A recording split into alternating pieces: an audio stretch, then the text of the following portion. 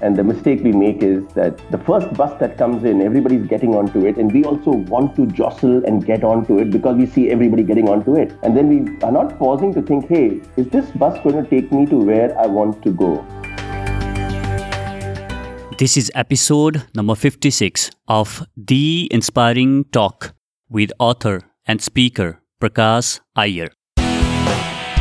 Welcome guys to The Inspiring Talk.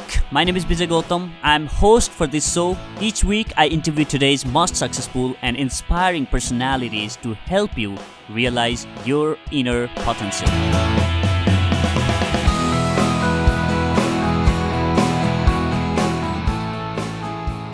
Thank you so much guys for joining me on this episode of The Inspiring Talk podcast. I'm very pumped for my guest Prakash Iyer. Prakash is a best-selling author of books like The Habit of Winning and The Secret of Leadership. He's also a speaker who speaks extensively about leadership, teamwork, and winning. He has already given multiple TEDx talks on those topics, and I love the way he derives analogies from the simple things from our day-to-day life and share powerful lessons on his talks. Before becoming a full-time author and a speaker in 2015, Prakash was managing director of Kimberly-Clark Lever and in past has served in several leadership roles in different multinational companies such as PepsiCo, Hindustan Unilever, and so on. His latest book is You Too Can, where Prakash takes you up close and personal with 20 Indian entrepreneurs as they share the lessons that they have learned. I have met Prakash few months back after recording interview for the first time, which I lost as my laptop crashed, but Prakash is very humble and agreed to do this again. And one thing that I love the most about him is the way he put forth his brilliant ideas, and when you are around him, you can feel his aura and you start believing in your dreams. On this episode, we discuss on a wide range of topics from entrepreneurship to building teams, leadership, finding your true calling, and a lot more. Make sure that you share this episode with your friends by visiting theinspiringtalk.com/56. And if this is your first time listening to this podcast, make sure to subscribe by searching for The Inspiring Talk on Apple Podcast, Castbox, or any other podcast app so that you won't miss any upcoming episodes. Now, without further ado, let me welcome the one and only Prakash Iyer.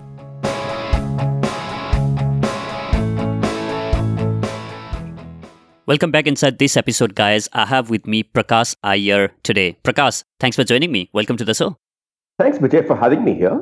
Thank you so much for your time again. We are recording this for the second time, and as I lost the entire recording when my hard disk crashed. But after our conversation last time, quite a few things happened. As I mentioned, the first thing that happened was I lost the recording, and also you have helped me strengthen the belief that, I too can. And this week I quit my job, and I think this is the perfect time for us to have this conversation. Congratulations. Oh, yes. I have these fingers crossed, but I think I can take that chance.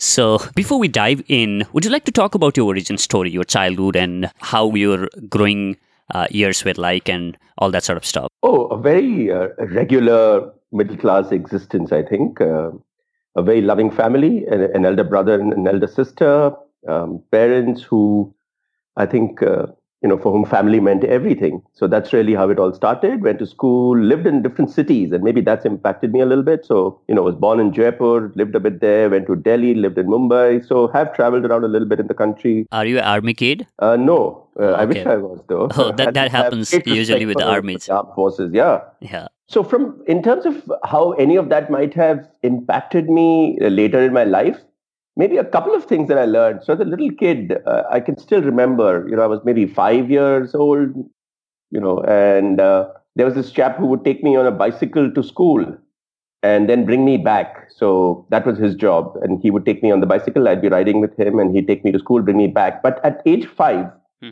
my parents told me that I had to carry my own bag. Okay. So the bag is not something he would carry. I would have to carry my own bag. And At that stage, as a 5-year-old, try to carry one of those school bags can look a little difficult, especially when the other man is being paid to kind of take you to school and bring you back. Mm-hmm.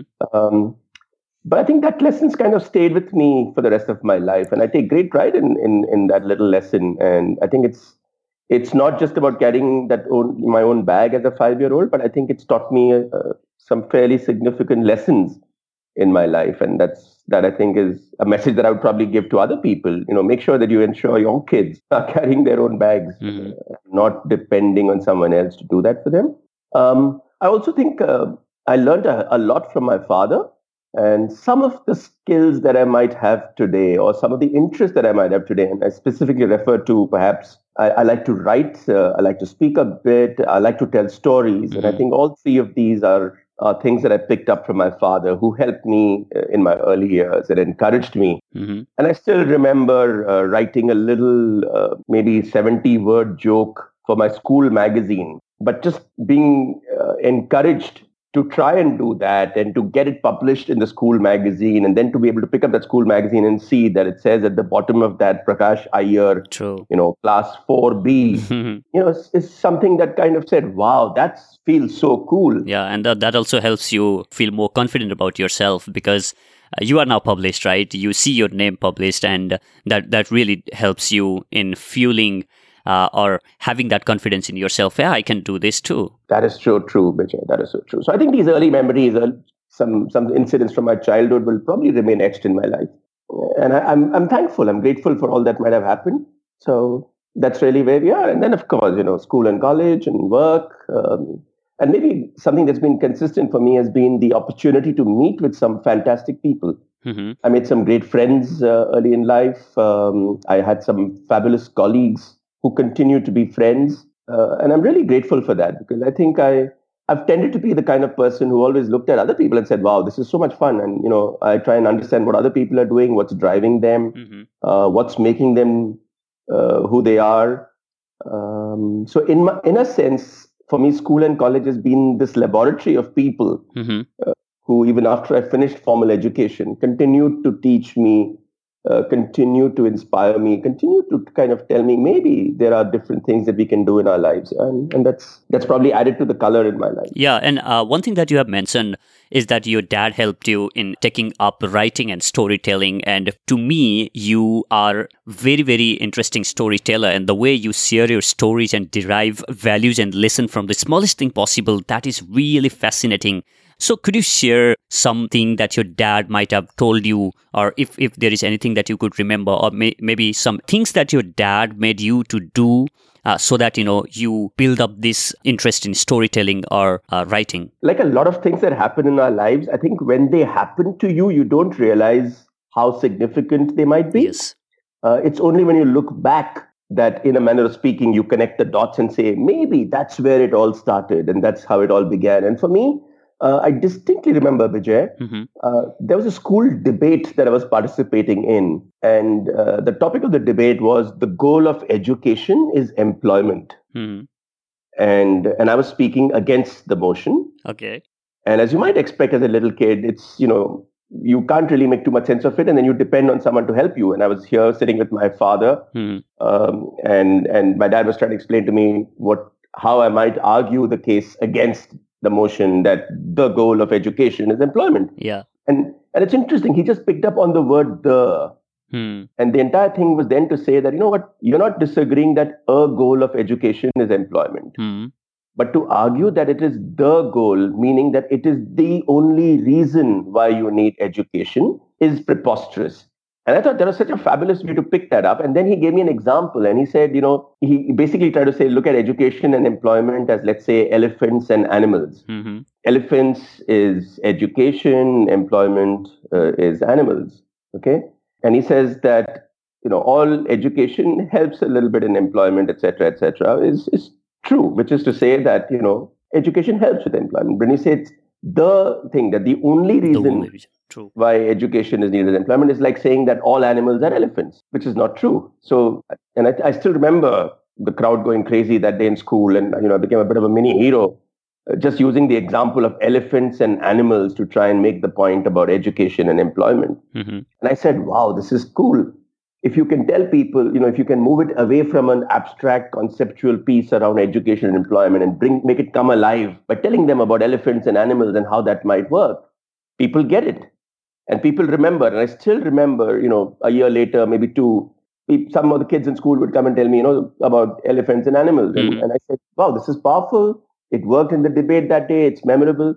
And perhaps if I was to try and think back, maybe that's what got me into this idea of saying that there are simple things in our lives, but if you can find a story, you can communicate your point way better than you might otherwise be able to do it. It's very interesting, and I think it's very powerful as a kid to get those opportunities. And once you feel that sense of confidence, as you mentioned, becoming that mini hero, and I can totally relate to that because I was in 5th grade when I participated on debate competition like that, and the topic was village life is better than the city life, and I have to draw those examples and everything. And after after that speech, even though like I did it all myself, and the points that I made or put forward on that debate were not strong enough, very very simple points which made people laugh, but what it in turn has done to me was people coming to me and talking, wow, that was good. I mean, even though they were making it up, but that helped me feel like I was on top of everything. Oh my God, I can speak in front of these 150 students in front of school. That means, And the reason that I'm bringing this up is one thing that recently I have, once I, looked back at those early days in my own life, what I have realized was there has always been people who kept telling me that, wow, you are doing great. I mean, keep going, keep moving. You are amazing. Yeah. Right. Yeah. And I think that kind of surrounding of the people telling me, you are doing good, you are doing good, you are doing good. And, keep going, keep going, keep going. And when you hear that kind of things as a kid, that definitely builds that very strong confidence, right? So, and that has been happening, till my entire school days, in my college days. That gives me a super confidence, and I think that's something that I can draw from what you just shared, like having people around and making your kid feel special about the smallest thing that they might do builds that strong self confidence, which is super important, right? I think it's a great point you make, Vijay. Absolutely right.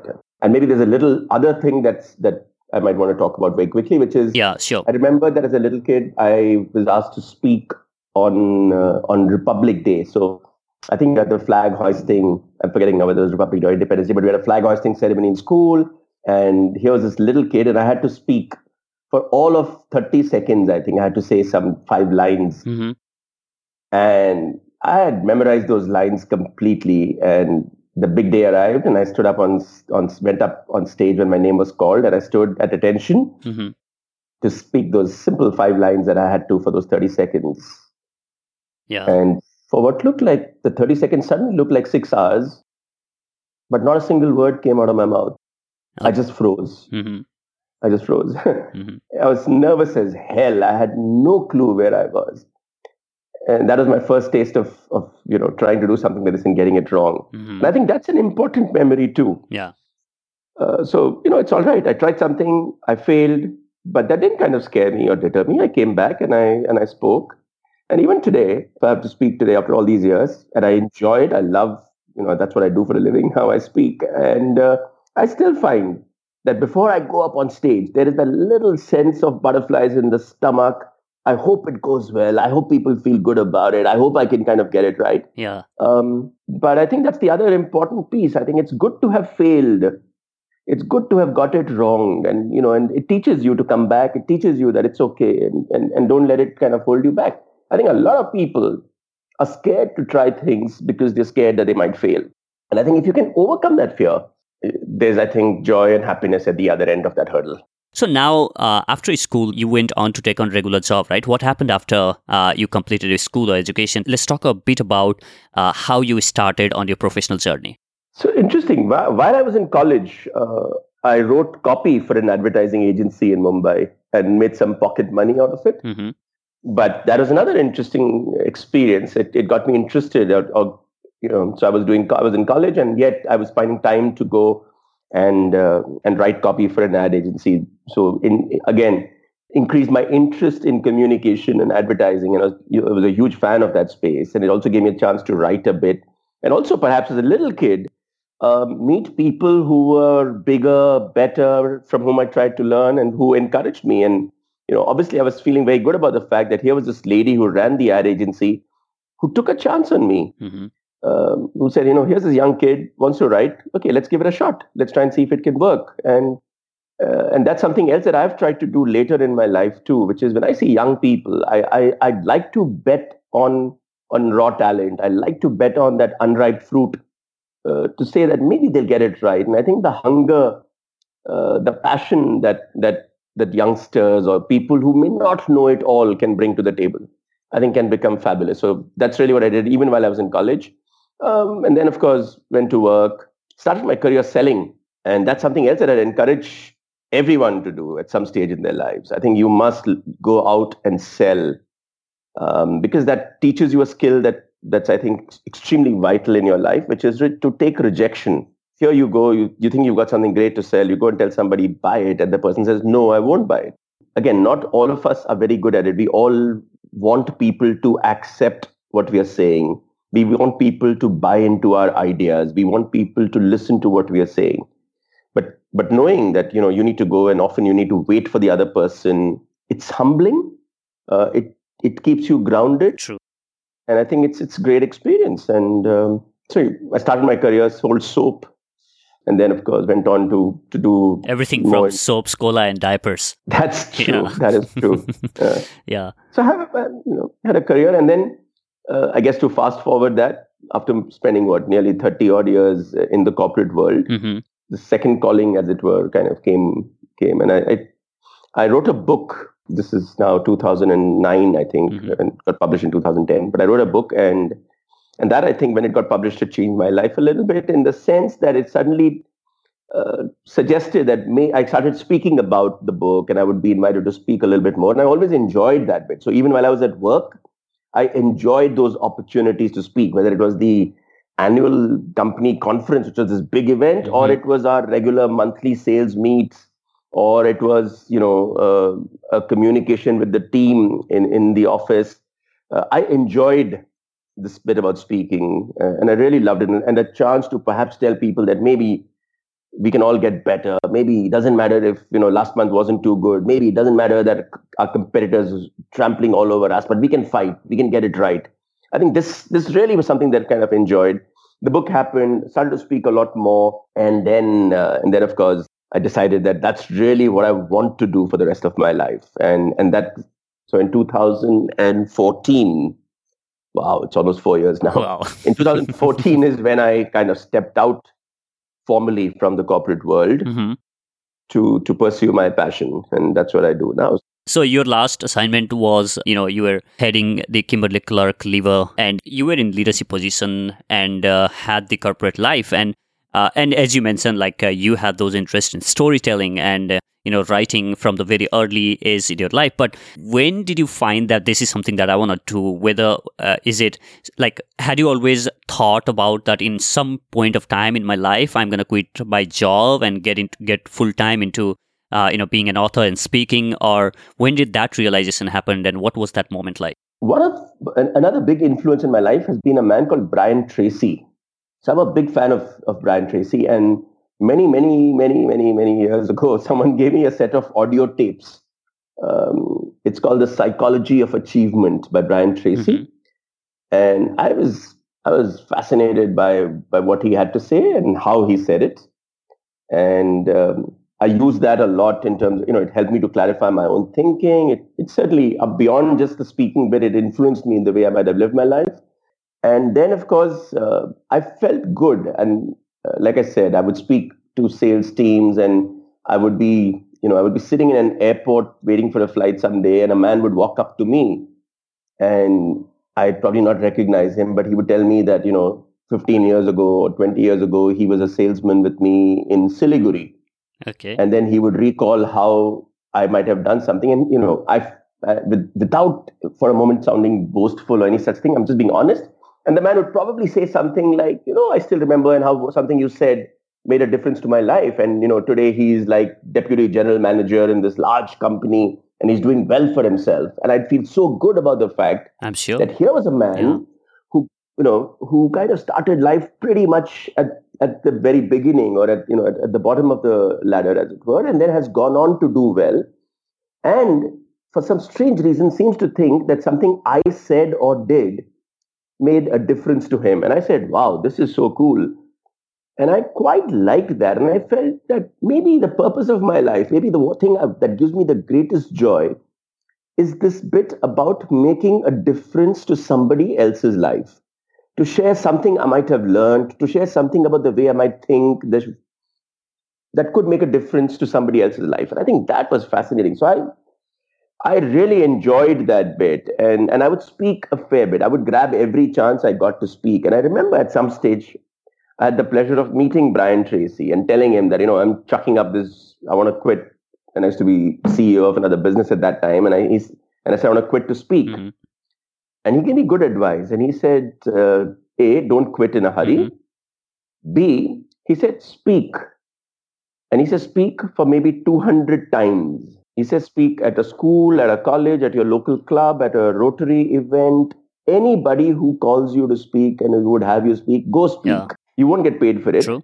but speak. And if after 200 speaking gigs, if you still enjoy it, if you still want to quit and do it, then do it. He says, Domina, it's not easy. It's not all roses. It might seem this cool, fun thing that you want to Mm-hmm. do, but get into it, do 200 of those. And then if you still feel like it, then quit. And I think that was great Yes, advice, it because is. that's pretty much what I did. Yeah. So I think that's a very, very beautiful suggestion out there, not only in terms of speaking. And if you are thinking of leaving a job to do something that could be speaking or maybe writing or maybe to start your own venture or whatever that is, there need to be validation, right? Yeah, I mean, you can make it happen, or you are enjoying, which is more important than anything else. You are passionate about that. And what if you quit the job and next month you realize that this is not something that you want to do, right? Exactly right. And I think, as I think of what you've done, Vijay, I think you've done pretty much exactly the same thing, which is that you started this whole podcasting thing almost as a hobby, True. as a True. passion, and you continue to with your day job, and you continue to do the things that you were doing at work, and then I guess this got wings. You could see that it's working. I'm guessing you enjoyed it. People said you're doing well with True. it. People said, "Wow, you're doing a great job." And I think it's after that stage that it gives you the confidence, and it also makes sure that we don't do things in a hurry. And you don't think. I think maybe the other piece on making this switch, and I'm again going back to what you might have done, is sometimes people make the mistake of saying, "I hate my job, and therefore I want to do something else." True. And I think that's the worst reason to try and make a switch. Mm-hmm. You shouldn't be podcasting, or you shouldn't have gone into podcasting because you didn't like what you were doing at work. If you didn't like what you're doing at work, learn to like it, learn to change Mm-hmm. it, find something else. True. Making this big switch through a negative vote is a bad idea. I think it's got to be that it's not that a bit like not because I love Caesar less, but because I love Rome more. And it's got to be that. Just because you hate your job and you're just trying to find something, then what if that is a momentary thing that you're enjoying for a couple of days or maybe a couple of weeks, and then you start hating that as well, right? So Exactly right. True. So okay, now this brings me to the point where you talk about finding your north, right? Which you talk on your speeches as well. So since people are working on their job and most of them say that they hate their job, right? But what's keeping them to keep working on their job, and what's stopping them to discover their true north? I think we all get into a state of inertia. We feel comfortable with what we're doing.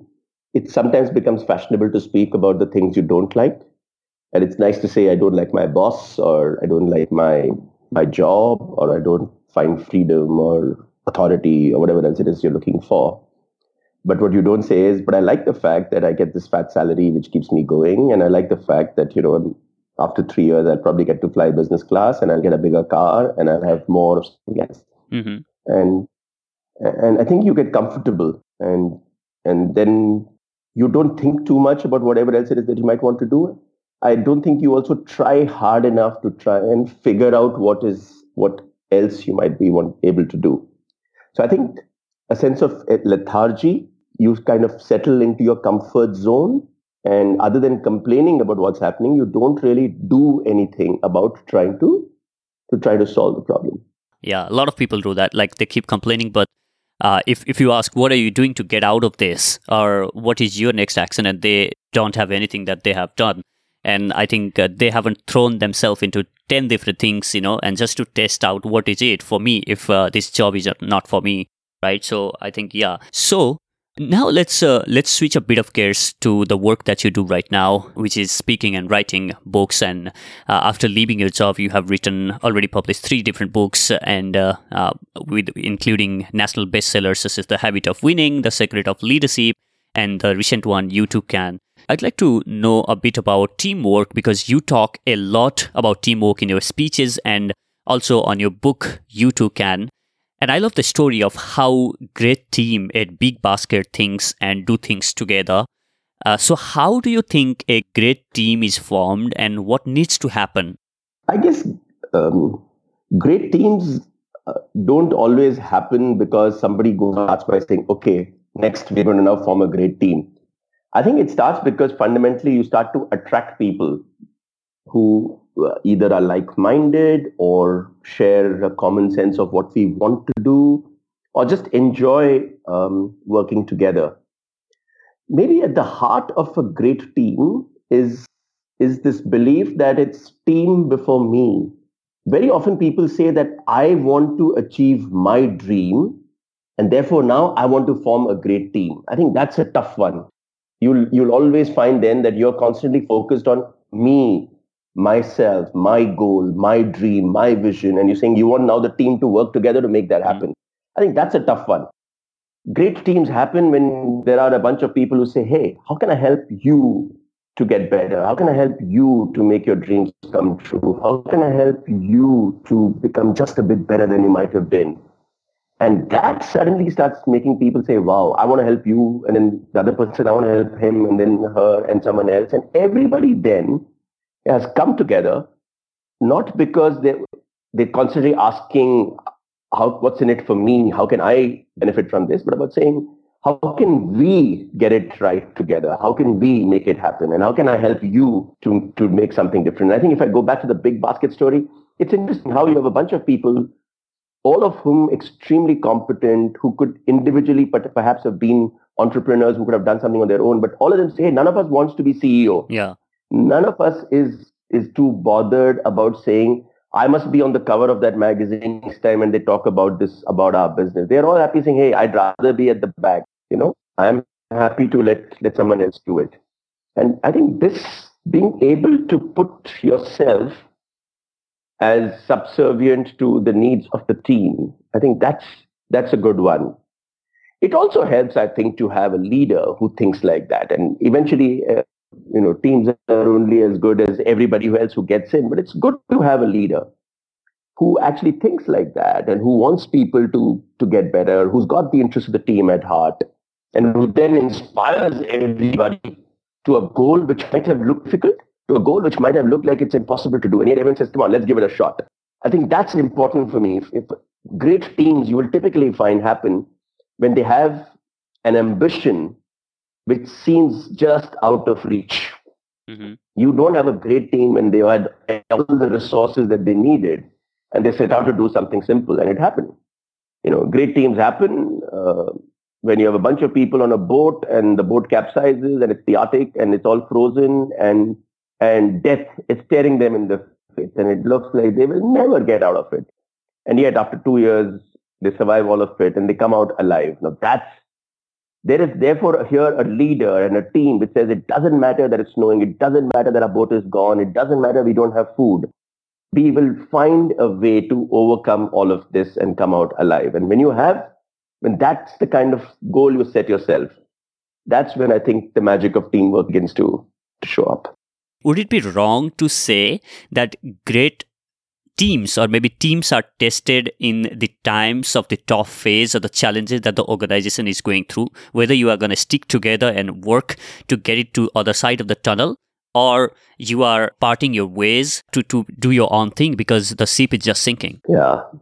In general, I think it's true for all of us that it's the testing times, it's the crisis and the challenge that really brings out the true character of the individuals, the true character of teams.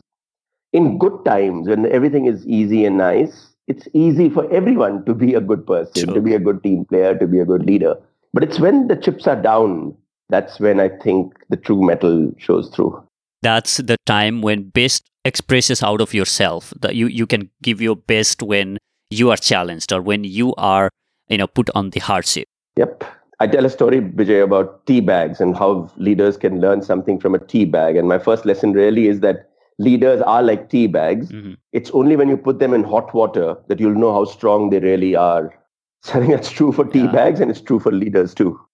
So how do you derive lessons out of the smallest things of leadership lessons from the tea bags? I mean, who would have thought that, Prakash? So how do you come up with these interesting lessons of leadership from tea bag and teamwork from Matka Ford and Hmm. and the stories from kites that are very very Yeah. important lessons. So how does this work? Yeah, I think, like I said earlier, I'm a bit of a observer. I'm in awe of the world around me, and I think that there's a lot that you can learn from even the smallest person or the smallest thing around you.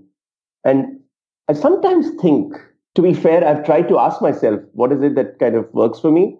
And I think my mind has like two lenses at work, and one lens is the one through which all of us see, and I'm seeing what I'm seeing out there. Mhm. And there is this other lens that is trying to kind of look at the same thing with a leadership perspective or a life lesson perspective and saying, wow, what can that teach us? Or is there a bigger message in what you see over there? So, it's like saying that you look out and you see a house with a large window. And I think this was, I'm trying to remember now, I think they say this about Amsterdam, and that the municipality in Amsterdam several years ago encouraged people to have large windows in their houses, because if you have a large window, you'll keep the house clean. And I said, wow, that's an interesting story. So even as the guide is telling you that that's why homes in Amsterdam have large windows, because it encouraged people to keep their houses clean. So my that one lens in my head is listening to him and seeing this, and the other lens is saying, wow, this would be so fascinating if all human beings also had that same principle. If you were visible, if people could see you, if you were transparent, and people could see what's on your mind, then you would make sure that you only have good thoughts in your head, that you have only positive stuff, that you're not thinking, how do I cheat the other person, but how you are always thinking of, how can I help someone else? How can I be a good person? Because we all have these large windows in our lives, in our bodies, which is what people can see through. And I say, wow, that would be interesting. So just as an example, and I just came up with it now, but to think that, look, Mhm. maybe there are two ways of looking at everything. So when I see, when I saw the tea bag, and I said, hey, maybe there's an interesting lesson over here, and maybe that's how it kind of comes to me. One thing which is very interesting, and even when I met you, and the ideas that you bounced off were very, very interesting. Like having conversation with the guy who runs the lift up and down, and Yeah. using that person to know about the characteristics and different kind of people that he meet throughout the day. Those were something, that with normal brain, you just don't think that there is a lesson out there or something that you can learn in that kind of circumstances, right? So are there anything that you have done to come out with those thinking? Do you push yourself, or are there any rituals that you can look back at? Oh, I think I have done this at certain point of time, and I think that's how where I got this kind of mindset. Or is it something that you born with? Maybe the fundamental belief for me is that there is greatness in the other person, Hmm. and whoever it is. And there's a lady who sells vegetables close to where I live, and she's a legend. She's set up she must have started with a little cart, or sitting on the pavement of the street, but today she has a little shop of her own, and the entire neighborhood flocks to that store because they know she'll give you good quality vegetables, she'll have the right kind of stuff, it's priced well, you'll get what you want. But I'm amazed, and I think to myself that, wow, here's a lady. She might have been selling vegetables, but and she never went to school, but she knows more about inventory management and inventory turns and optimum order quantities, and she's learned all of that, and she's learned customer service, and so there is a lot that we can all learn from ordinary people. So maybe, and I'm just being honest, and I think fundamentally I respect people I see, and I respect ordinary folks a lot more. They don't have any. They don't necessarily try and show that they are great, and they have no airs about them. So I'm a big fan of Uber drivers, for example. Hmm. So I'm sitting in a car and someone's driving me, and I'm very keen to hear their stories. Yeah. I want to know, where did you come from? How did you get into this? What were you doing before this? Uh, what do good? Hey, wow! I see you have a fantastic rating, and so I'm keen to get a sense of that person. Hmm. Maybe it's just a natural interest in other people. Maybe Yeah. it's curiosity. Hmm. But that stood me in good stead. And I must confess that many years ago, I was in a business where we had a crisis of sorts in our business. You might remember I used to sell cola. I used to work for a fantastic company called PepsiCo. And unfortunately, we had a situation in the country where there was this whole controversy about pesticide. Now, as someone who worked that business, I knew that it's not true. I said, "Hang on, it's not with us. It's really about groundwater. We clean the water, but the sugar that we use, is has a lot of pesticide." Now, all of it. The whole world. It's tough to convince people on what might be happening. But just to kind of cut a long story short, at that moment in time, I'm in my office. We're getting into an elevator to go up, and in those days, this little lift in our building had a lift man. Hmm. An old man who every morning I would say hello to and smile and say, "How are you?" etc., etc. But that was it. But I still remember that in the height of that crisis, that lift man looks at me and says, "I know you wouldn't do something like this. Don't worry. This will blow over. You'll be all right." Wow. Wow. He didn't have to do it, but hey, he did that for me. And I'm saying, there is greatness in the people around us. And I Hmm. think we just need to respect it, maybe look for it. And I think the world is suddenly a much better place for all of us. Prakash, you have had opportunity to interact and work with some of the amazing leaders. So, what are some of the habits, or maybe if you have to say three most important things that you have found common in great leaders that set apart great leaders from rest of the leaders? I'm guessing there are loads of things that people do. And maybe even as I think of what those three habits that I might want to talk about, maybe I want to say something up before that, which is that, remember, there is no Hmm. one formula to becoming a great leader. Maybe one of the things that none of us should try and do is to become like somebody else and then start to do everything that that person does. There are some natural traits. There are some things that make us uniquely who we are, and it's a good idea to try and play to those strengths. Having said that, I think there are some common things that good leaders do. I think they are very. The first one would be that they're very good at kind of having this dream or vision of something fantastic that they want the team to achieve. They manage to articulate it well to the team. They manage to communicate it to the team that this is where we are headed. This is what we want to do. And they manage to get that team to believe that we can do it. That, wow, I could be a part of this fantastic journey. That's what they make every individual believe. And they also make that individual believe that not only can I be a part of the journey, I can actually contribute to ensuring that this team can get there. And I think that's a great first trait for a leader to have. Have a vision, a dream, a goal, articulate it well to the team, and get the team to know that they are core stakeholders in that journey to success. And that's something that leaders do very well. I think something else that leaders do very well is to try and get to know their people. I've seen some fantastic leaders who invest a lot of time in getting to know people, in getting to know who's this person, and not just go by you know a three-line description of his role, or where did he study, or what did he do, or what was his previous role, but really an attempt to try and spend that an evening with that person to understand what makes that person who he is. And I think maybe some of this has come from my own early career as a sales manager, where I would travel to a small town, and one of the things that my boss and mentor told me was that he'd insist that if you were traveling to an upcountry town, you had to spend the night there, Hmm. because otherwise you become one of these tourist managers. Go in the morning, land at a comfortable hour, have a good lunch, spend a few hours talking to the customer or the person, and then you're in a hurry to get back because you need to be home that evening. He said, doesn't work. So if you were to stay back that night, that gives you a chance to then perhaps, have a conversation with the people you have met. It could be that poor sales guy there, the sales officer, it could be a distributor. One of them will probably call you home. So you get a chance to go to their homes, meet the parents.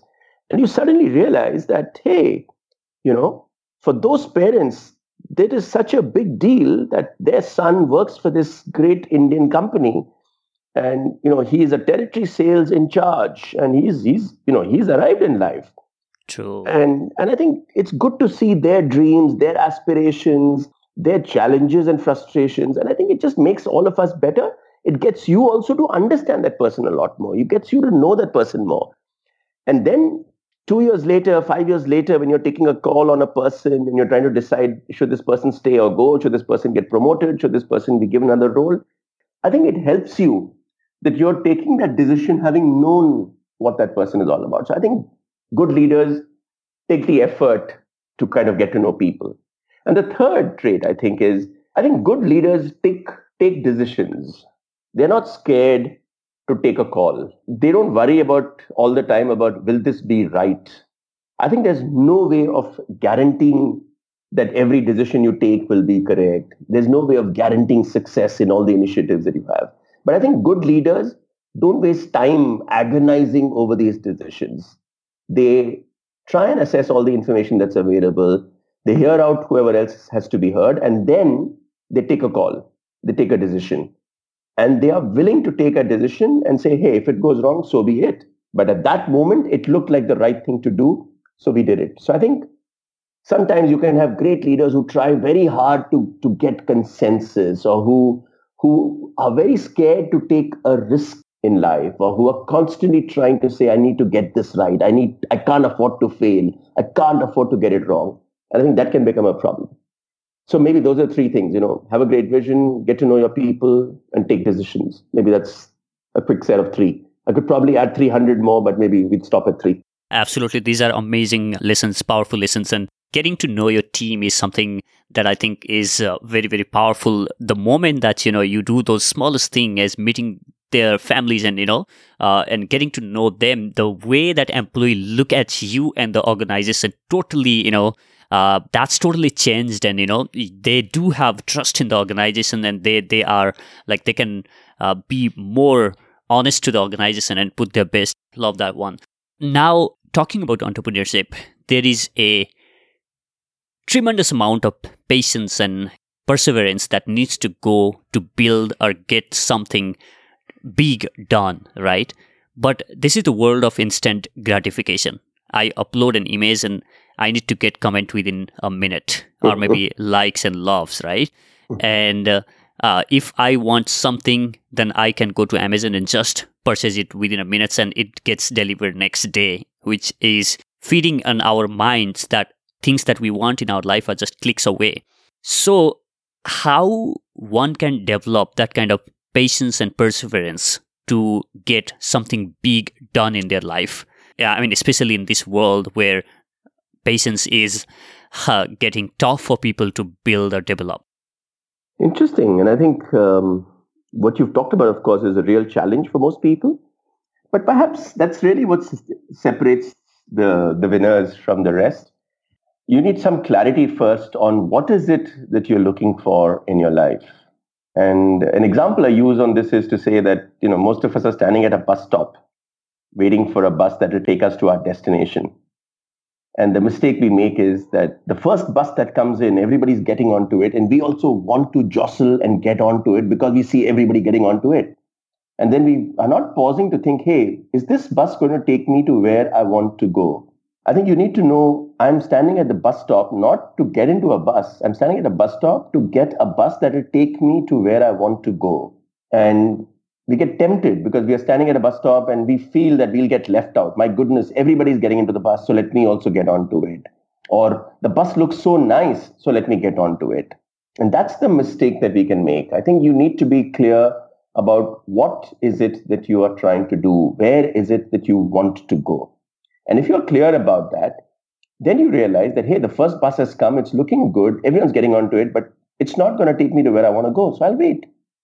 And then I might be alone, and everybody else might be gone, but I know that, hey, 5 minutes later, maybe 10, another bus will come and that will take me to where I want to go. So I think having that clarity about where you want to go, what is it that you want to achieve, I think that is really the first step to developing the patience and the perseverance and the grit and the resilience that will allow you to kind of eventually get it right. I would want to understand if is there anything or any way that you have encountered that has worked for yourself or the people you have worked with in terms of knowing yourself and defining vision for yourself. Are there anything that you'd like to share on that? I'd probably say two things. First, whatever it is that you're doing, try to do it well. We all get fascinated and tempted by what might be or the road not taken. And then we are constantly fantasizing about that. But maybe the first lesson in life to make a success of whatever it is that you do, make it work, be good at it. It doesn't have to be the thing that you've always loved. It doesn't have to be your dream job. It doesn't have to be the one relationship that you always make it work. I think that will teach you that life is not about being lucky and being dealt a great hand, but it's about learning to play the hand that you're dealt, playing it well, playing it as well as you can. And therefore, if you're writing code for that software company and you think it sucks and you think that it's not what you want to do and you think you have a lousy boss, work on saying, how can I become the best coder this business has ever had? How can I make sure that I improve my relationship with my boss so that I start to respect him more and he starts to like me a lot more? So start to work on getting it right. I think that's the first bit, because then it teaches you there's no getting away. There's no escaping from the real world. Otherwise, the risk you will run is whatever you choose to do, you will find that you're not enjoying it, not liking it, and you're then looking to do something else all the time. You're constantly looking for the next move, the next job, the next career break, the next relationship, the next everything. That's the first one. The second one, in terms of being able to find what is it that might work for you, I'm a fan of this idea of the Japanese idea of ikigai, and you've probably heard of it, and I'm sure lots of people may know it. But just to kind of quickly capture that again, I think it's really to try and find the intersection of these three or four things. And the first is to try and find out what do you really enjoy doing, and what makes you happy, what gives you joy, what is it that you really enjoy doing. So that's the first one to look for. The second is, what are you uniquely good at? And I think that's an important one. What are you uniquely good at? And I think that's an interesting one, because it's about saying that, I'm good at it. I'm pretty good is not enough.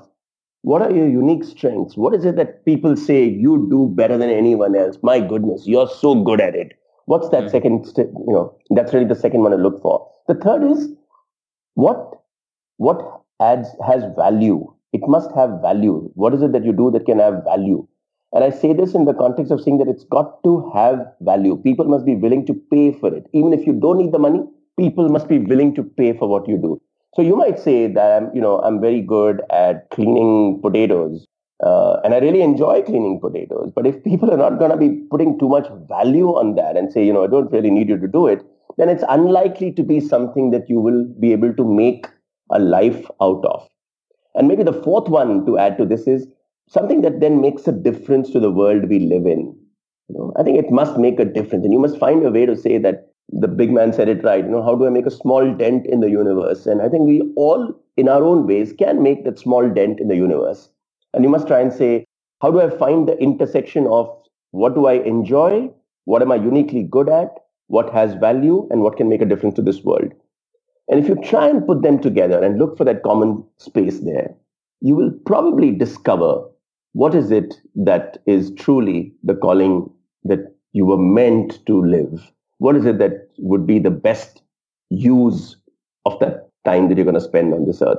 Wow, I really love those lessons. Prakash, thank you for sharing those amazing, interesting lessons there. And I'm sure that there is a lot for people to learn on this. And one of the things that you have mentioned earlier in this conversation was how Brian Tracy has helped you in a way to, take this course or step in your life. And which brings me to the importance of having mentors in our life, which is also the way of saying that you don't have to make those mistakes and you can learn from others who already has done that, right? Mhm. Who has made those mistakes and who has been successful in their life. So you can learn from both of them. So do you have mentors yourself now, and how do you find, or what is your approach in taking someone as mentor in your life? So yes, I've been lucky to have had a mentor in my life. So very early in my career, I had the privilege of working with a man called Suman Sinha, and as it happens, across two organizations and one lifetime, I've had a chance to kind of work with him, and I think he's been a tremendous source of learning, inspiration, and a lot of what I'd like to believe that I've learned about leadership and teams and working in building organizations is stuff that I learned from Suman Sinha. So he's been a huge influence on my life and a big mentor. While I was doing this book on entrepreneurs, I met someone who gave me an interesting lesson. He talked about the role of mentors and how a mentor had played a huge role in his life. And I asked him the question that Vijay, you just asked me about how do you find mentors, and he gave me a very interesting response. And he said, most of us, when we are looking for mentors, are looking for someone who can help us. And we are saying, how can I find somebody who can help me in my career? How can I find somebody who can help me to do a better job? And he says, flip it. He says, when you're looking for a mentor, find someone in a position of authority who will say, how can I help him or her to do a better job? How can I become the go to person for that leader? How can I become the person that he will turn to and say, I need to get this done and I know who can do it for me? Become that kind of person. And suddenly he says that person will become a mentor, and then that person will do everything to help you to get it right. But the starting point is to find someone other. And then I still remember, he told me about a song, an interesting song from a Hindi film. And he said, that's the mantra for finding a mentor. And the song was something which goes like this, which says, Tum apna ranj ho gham, apni pareshani mujhe de de. और मुझे दे दो तुम अपना रंज हो गम अपनी परेशानी मुझे दे दो. And he says that's what you should be saying to your mentor. Give me your problems in life, give me your challenges. Mm. And that's a good way to find a mentor in your life. I think that's brilliant. I love that. If you have to look back at 23 years old Prakash Iyer and give a message to him, what would be your message to 23-year-old Prakash who might have just started with his professional life? Yeah, it's an interesting question. I think at one level, I'd probably as I look back, I've often, maybe it's again a mindset thing. I've often never really regretted anything, and I've always felt good about the stuff that I might have done. And even when I've made mistakes, I felt that's been a good reason, and it's taught me something. I've learned something from it. But what's the advice I would give that 23-year-old Prakash as I look back now? Um, Maybe a couple of things. One, I think, unfortunately for some of us, our peak years in our work life and career also coincide with the years when our children are really young and growing. And I wish I would tell that young Prakash to probably find that balance just a little bit better. Make sure that you are there for those kids a lot more. I keep telling myself I was there and I've had a huge influence on my children, and I don't think it's not. Uh, but I'm torn, and I sometimes think I wish, today when I spend time with a little kid and I have more time in my hands to do that, and if I see another friend's child or someone else's kid, I love children. I spend a lot of time with them, and then my wife will tell me, I wish you'd spend as much time with your own children. Hmm. And I tell her I did, but she says no, you probably didn't. And maybe the fact that you had to travel and spend time in the market and make sure targets were being met and come home late in the night and maybe I wish Yeah. I would probably tell him find a way to spend more time with your kids because they'll grow up and they'll grow up faster than you know. So maybe that's something that I would probably tell him. The second thing I would tell him is, Prakash, if you have this other passion in life, don't wait too long. Push it. Try and find ways to make that happen. Try and find ways to kind of do something with it. What is the one vision or dream that you have right now that you are very, very passionate about achieving in your life? I I'm really excited by the idea of making a million leaders bloom in the world that I live in. Um, I've often felt that we all get taught how to read and how to write and how to add and subtract while we're in school. And then we get taught, you know, principles of operations management, or we get taught accounting and a whole lot else. But somewhere along the way, people don't really teach us what does it take to be a good human being, what does it take to be a good leader, a good team player, what does it take to become the kind of person who pushes herself or himself to become as good as you can be. And I'd like to be that person who kind of steps in and helps each of us to perhaps turn on that one light inside our head, which can help us to become just a bit better than we might have otherwise been. That's really what excites me. And I think whether I'm writing, I'm coaching, or I'm speaking, I'm hoping that in whatever I do, I'm making that little difference to that some other person who I might have had the privilege of coming in contact with. Yeah, absolutely, Prakash. You are definitely, moving in that direction to make 1 million leaders bloom around the world. And as you mentioned, through your books, the way you write and the way you speak is inspiring. And I'm sure there are so many people out there who has got a lot of stories to come back to you and share with you. Prakash, you know what, you made a difference in my life. Thank you so much for that. So, yeah. So now it's time for the enlightening round. Are you excited? Yes, I am. Always am. So, Prakash, what inspires you to do everything that you do? What inspires me to do everything that I do? Uh, I think that, like I said, the realization that I could possibly make a small difference in another person's life. Which one daily habit do you believe has been game changer for you in your success journey? I think I take maybe 30 minutes a day, every day, to just dream, to look back, reflect, think, dream. And that's I think an interesting thing, for something I would recommend to other people too. I want to know more about that. Could you walk me through the process, or what does it looks like? No, I think because of the fact that we are all strapped for time, and all of us think multitasking is such a cool thing, we are all uncomfortable not doing anything. We are constantly trying to, utilize our time, so to speak. We think that if we are not doing anything, we are wasting time. And I'd probably say that's not true. So every day I would, very often it could be that I'm sitting at my desk and not looking at a screen.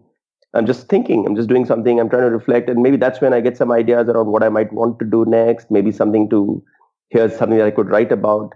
Maybe I think of something that happened in the past, which could be an interesting lesson. Maybe I think of, so I'm just thinking, I'm just dreaming at some level. It could happen when I'm sitting in an aircraft. It could be I'm waiting for someone. It could be I'm out on a golf course, but I'm lost at that moment. And I think it's a good idea to be lost. Yeah, sure. So, could you share a book or two that has influenced you personally in the recent past? So I'm a big fan of Malcolm Gladwell, and therefore I'd probably say that I like his style and the kind of stuff that he does, and his ability to turn around and look at what might have at seemingly small incidents or some research somebody else might have done, and then to try and extrapolate that to get lessons for all of us. So I'm a big fan. So Outliers by Gladwell, I think, is something that I thought was, wow, very, very good. I like books which are in this intersection of life and perhaps psychology or economics, and therefore someone like a Dan Ariely, who wrote a nice little book called Predictably Irrational. I like that because it teaches you about how we think and how we might think we are these rational human beings, but we actually behave in a pretty predictably irrational manner. So I like that intersection of science, psychology, learning with the way we might be in our lives.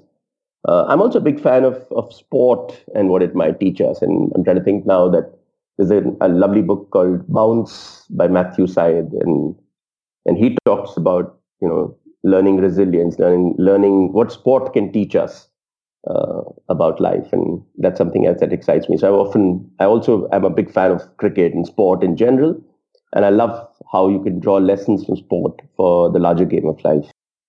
Could you share some online tool or app that you use on a regular basis that maybe helps you in becoming better organized or maybe disciplined or something like that?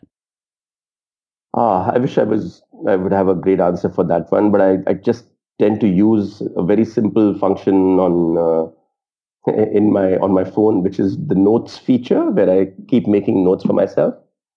I don't use some of these more, how do I put it, sexier apps, perhaps, which do it. Maybe I should, and maybe you should give me some advice on that. But I use notes extensively. And if I'm on a call with a potential client, or if I'm on a call with someone who's trying to brief me with someone I'm working with, I would constantly have notes open to keep making notes of whatever we are talking about. And my favorite page on the notes, of course, is my writing pad, where I keep, if I get an idea about something I could write or speak about, that goes in there. Mhm. I've learned that our memory is a very, very tricky thing. Yeah. And very often we forget. We might have this great idea, and half an hour later, you can break your brains to figure out what that was, but you'll never get it back. And I think writing it down helps. So I write down everything that I need to do. Amazing. So, Prakash, we have come to an end of this interview. I have only one question left for you. But before that, if people would like to learn more about you and your work, and maybe attend one of the speeches or the talk that you are giving, or maybe programs that you are organizing, what's the best possible way for them to reach out to you and connect? So I'm a very simple guy. Anything that you want to do, you'll probably find me on most of the usual places. So on social media, you'll find me, whether it's on LinkedIn or Facebook or Twitter. So follow me, and if I'm doing something which is an open program, you'll usually find that I'll mention it somewhere there. But otherwise, you'll also find a way to just reach out and connect with me, and send me a message, and I'm more than happy to connect, make new friends, and if I can help in any way, more than happy to do that. And guys, also make sure that you get his latest book, You Too Can. It is filled with amazing stories of great entrepreneurs of the country, right from the one that we have mentioned about the big basket. And also there are some other amazing stories that you can take a lot of values from. And that, as Prakash mentioned earlier in this conversation, it was like you sitting next to the entrepreneur on airplane and asking your questions, every little questions. And as you must have noticed by now, Prakash is such an observer, and he asks the minute things that you can ever think of. So I really enjoyed reading that book, and I'm sure that you can get a ton and ton of values in entrepreneurship from his book. So I'll link that up on show notes page of this episode. Make sure that you get his book, and also get in touch with Prakash and follow him on LinkedIn. He writes a lot of articles, and his videos, and the videos that we talked about, the tea bag, and the deriving lessons from kite, and deriving lessons from unusual thing that you might have never thought. Just go and watch those videos. Maybe I will link some of them on show notes page of this episode. Now, Prakash, here is the last question for you. Yeah. Imagine that you are standing on a stage on the biggest stadium that has ever been built in the history of the world, and there are millions of people on that stadium looking at you and eagerly and passionately wanting to listen to you. And you have been given 1 minute of the time to share the most important lesson that you have learned in your life. So, what would be your message? Whoa. Just standing in front of this large crowd, I wouldn't have a message to give. I just probably soak it all in, and love the fact that, hey, God has truly been kind to put me in this place where there's this huge audience waiting to listen to me. And I'd probably go back to being that 8-year-old child standing on school stage on Independence Day, and I'd probably be frozen and wouldn't be able to say anything. But if I can muster my wits around me, what would I tell them? Phew, I'd probably have a lot to tell them about believing in yourself, about being a good human being, about helping other people. But if I had to have one message, one lesson that I'd say I've learned in my life, and I want you to remember, I'd probably tell them the story of Joseph Heller, who wrote Catch 22. It's an interesting story that kind of influenced me a bit too. And so, story goes that Joseph Heller was out with a friend, and they were at a cocktail party at an investment banker's fancy home in just outside New York. And as they were there, the friend who had taken Joseph Heller along said, look at all these people around, and they were all drinking the finest wines, and everyone's having a great time. And then the friend said something to Joseph Heller. He said, "Do you realize that our host this investment banker, probably makes more money in a day than you made in a lifetime. And Joseph Heller takes a sip of the wine and says, "Yep, that's probably true. But you know what? That person will never have something that I have." And the friend says, "What's that?" And Joseph Heller says, "Enough. I have enough." And I think that's a powerful lesson for all of us in our lives. It's important for us to figure out our own enough. You need to know when you have it. I really enjoyed having this conversation with you, Prakash. Thank you so much for your time. My pleasure entirely, Vijay. Like I said, thank you so much for having me here. I'm a big fan of the work that you're doing. Good luck on your journey as you now go into full-time being a podcaster, podcasting coach, and a terrific guy to know. It's been a pleasure knowing you. Pleasure talking to you. I appreciate that. Thank you so much. theinspiringtalk.com/5656. Guys, I hope you enjoyed listening to this episode with Prakash Iyer. If you did, make sure that you share this episode with your friends and family by visiting the show notes page at theinspiringtalk.com/5656. And you can also access all the links to resources such as books and videos mentioned in this episode by visiting theinspiringtalk.com/5656. And to finish this, guys, this new year, you have got to act on the dreams that you have on the back of your mind. Don't let any excuses and challenges come in your way. The only way to get a step closer to your dream is by taking action. After all, your dreams doesn't work for themselves. You have to. Thank you so much for listening. I'll catch you in the next. Now, go out there and do something inspiring.